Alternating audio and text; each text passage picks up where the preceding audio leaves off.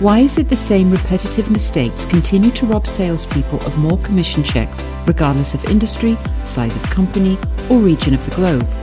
These same inhibitors are holding us back from reaching our full potential. Amongst many industry awards, Ian Selby achieved the accolade of top salesperson in the world at Apple.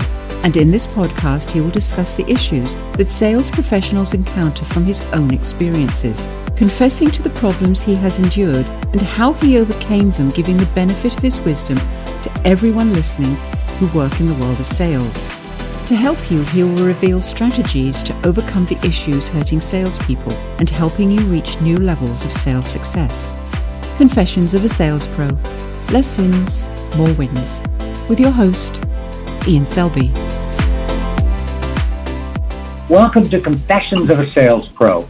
This week I have a very special guest. Her name is Barb Kyle in Vancouver. Barb has over 30 years of human resources management and career consulting. As an HR manager, Barb is overseeing the full cycle recruiting process for companies in business, government, and industry. She has written over 350 job descriptions and reviewed thousands of resumes, and is almost surprised with the quality of some resumes from people applying for senior level positions and even C-level roles. This made Barb realize that many intelligent and talented people are challenged in presenting themselves strategically on paper and, of course, in person.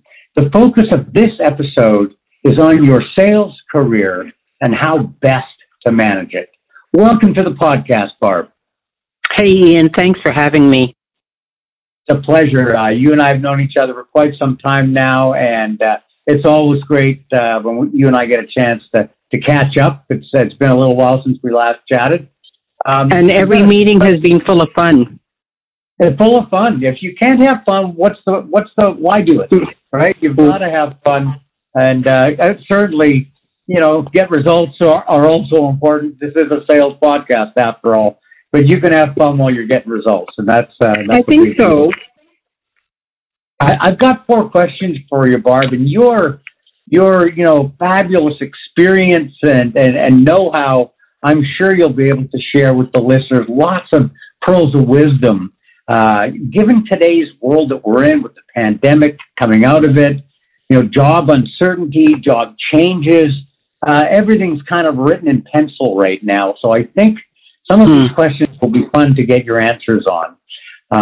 The first one I have for you is, what is the best approach in starting a confidential job search, not just any old one, but a confidential job search, or exploring a new career opportunity while you're employed? Well, that is a good question in the sense that I think the first thing that should happen is if somebody is truly thinking of leaving their position while working, first of all, keep that decision confidential for the time being. I think it's really important just to keep that to yourself. And then I think the second thing is to ask yourself why. Why is it that you want to go? Do you want to leave because you really don't like the work? Do you want to leave because you don't like the manager? What are the reasons why?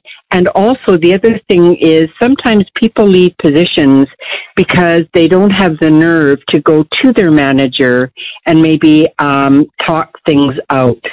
So, if there's a possibility to do that, that would be a consideration. But if you feel like you want to leave, then I think that the first thing is to create a search strategy to understand who you are right now, and then to update your documents, and then to begin networking. And I think all of those things should be taken into consideration while you're still employed so that you can kind of do the work and understand where you're going before you leave your current position.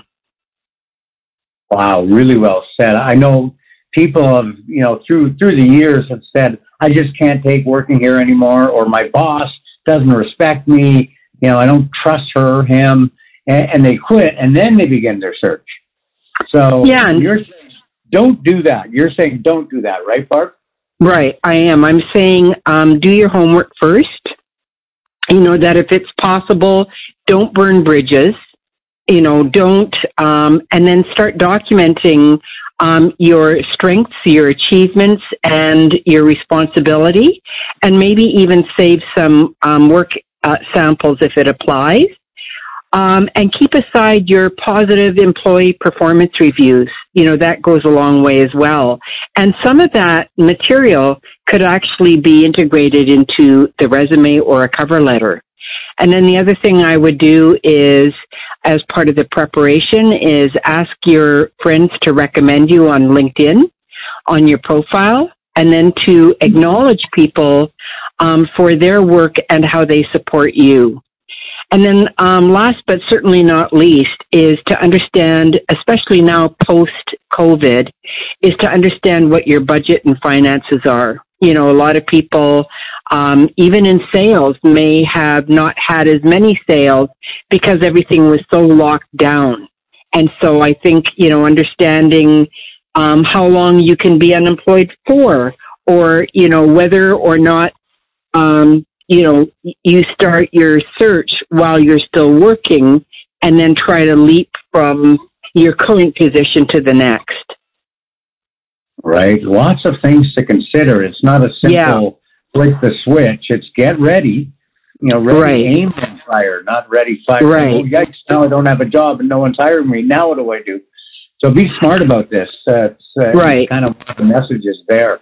And candidates are very attractive when they're employed. And that, I've always thought, and I've given my kids this advice, that don't quit your job. You're more attractive if you're working. That means you're in demand. Mm-hmm.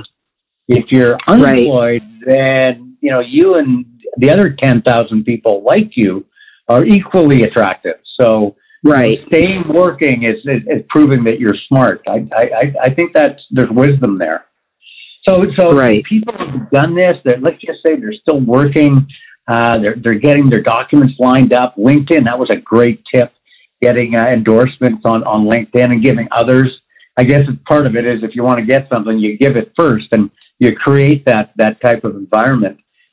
So let's just say we do that. We're out there. We're looking for different jobs. However we do that, you said networking. I want to talk more about that in a little while.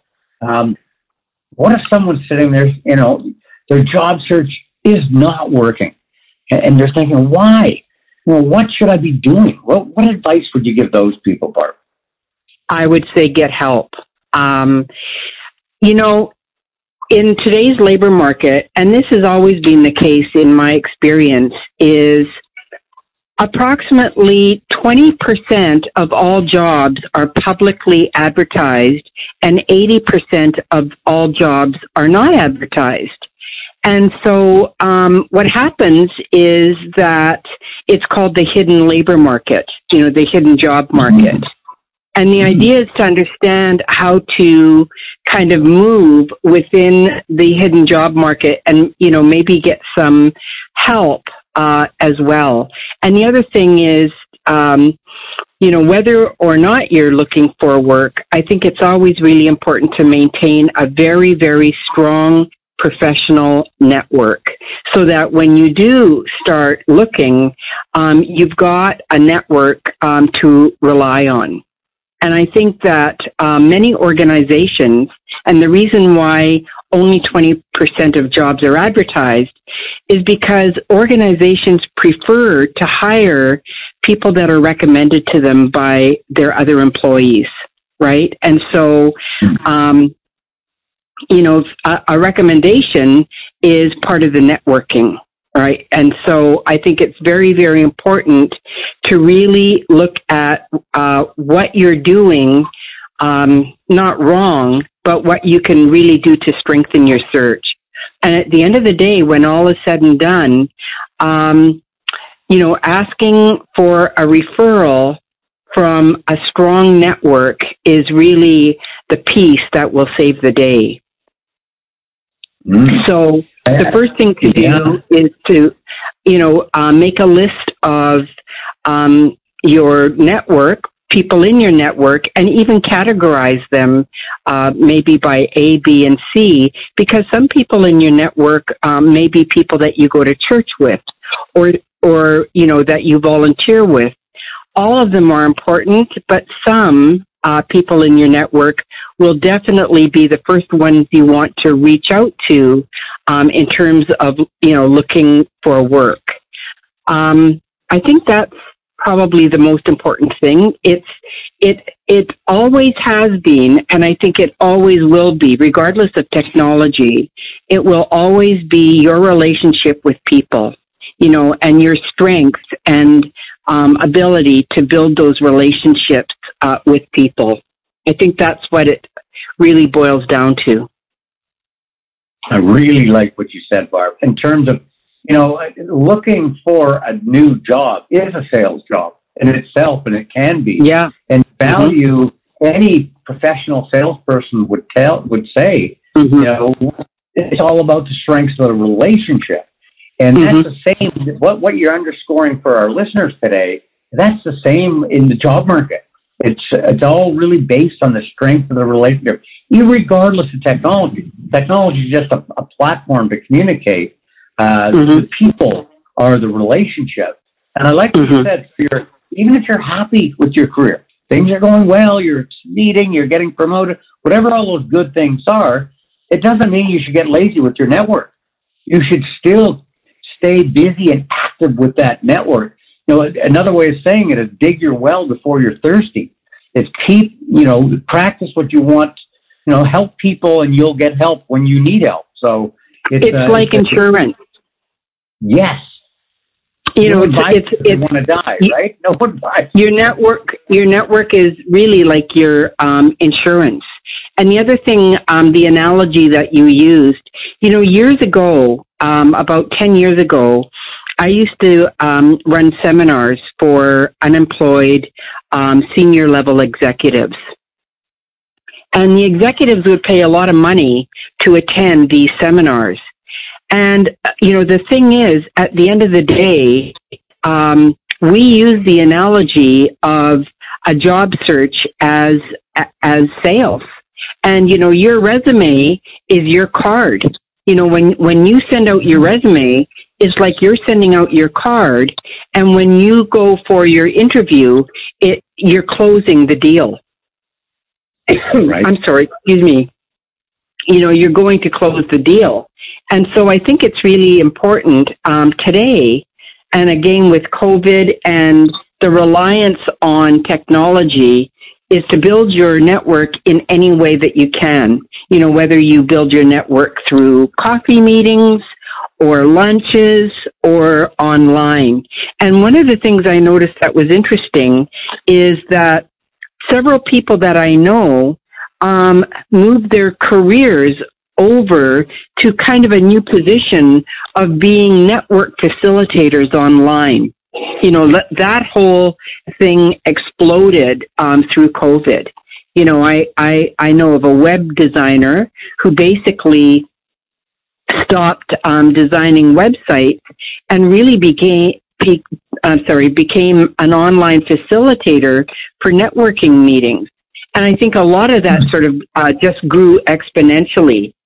But, whether or not you network in person or online, I think it's really important to list every single person in your industry, your profession, your social life, to understand what your network is and what it looks like and how strong it is. And the last thing I want to, and the last thing I want to say is, there's a great article in entrepreneur.com called 25 Ways to Ask for a Referral Without Sounding Desperate. You don't want to treat your resume like a racehorse either. Something that you mount and sort of crack the whip. You want to massage your network, and if you have a good network of trusting people, that that like you and believe in you, they will provide you with a reference or a referral without thinking about it, because they know you, they like you, and you have credibility for them. That's fabulous. I mean, that's right there. Those are some of the key approaches to networking. Pearls of wisdom. Would you add to that, Barb? Is there any other key approach that's important there is. For people? There is, and the last approach is find some select recruiters who really understand the industry that you're in, because sales is kind of a global position where you can sell many different things to many different markets. And so, if your network isn't that great, or if you're in the, if you're building your network, I would add some very seasoned, experienced recruiters who understand and specialize in your industry and who understand what the labor market is within your industry. And if that recruiter is good, I think that would be a person who would really not only just look at you as a commodity, but to look at you as a long-range partner, and work with you in a way that is helpful. That's wonderfully said. Basically get representation. Part of your network can be, as you say, a couple of, savvy, experienced, really plugged-in recruiters that have far more reach and contacts than you may yourself. So, again, more relationships, but be it at the recruiting level, which is great advice for the listener. Because recruiters are paid. Recruiters are paid similarly to realtors, and to a recruiter, you are kind of someone that is sort of like a commodity, I guess, in a way. But, recruiters are not in the business of finding jobs for people. A recruiter's client is the employer, and they are paid to source and find the best qualified person to fill a vacancy. So, oftentimes our feelings are hurt if we, begin talking with a recruiter and all of a sudden they don't call back. It's not because, might not be because they don't care. It's because they're really looking at finding that best person for their client, which is the employer. Right. And that's who pays them, right? That's where they get their fee from, the employer. Exactly. Yeah. That makes complete sense. There's been a lot said in the marketplace around what's the right way to conduct an interview. Do you call? Do you email? And there's different ways to do interviews. I've heard you say this many times, Barb. I'd love it if you could shed some light on this for the listeners. Why do information interviews work so well? Once again, years ago when I was working with senior level executives doing these seminars, the thing that I really understood was information interviews are the scariest thing to do, and they can be very risky. But on the other hand, they can also be incredibly rewarding. So an information interview is simply a conversation that you have with somebody that is employed with a company that you want to work with. And oftentimes, if possible, it would be great to get a referral to an information interview.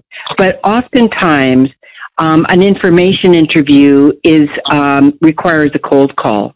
It requires that individual picking up the phone or writing an email and asking an individual to meet with them for 30 minutes to discuss what it would be like working in that company.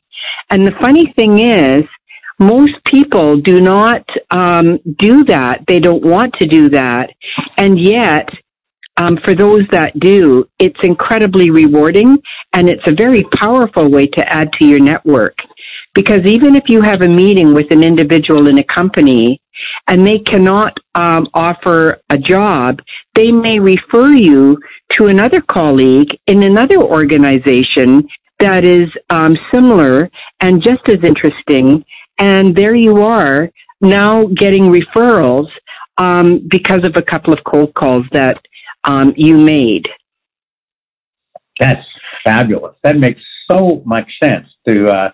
And you're right. I think if someone called me, say I was back in my days at Apple, and someone called me up and said, Ian, I want to pick your brain, buy you a coffee, find out what it's like to work at Apple.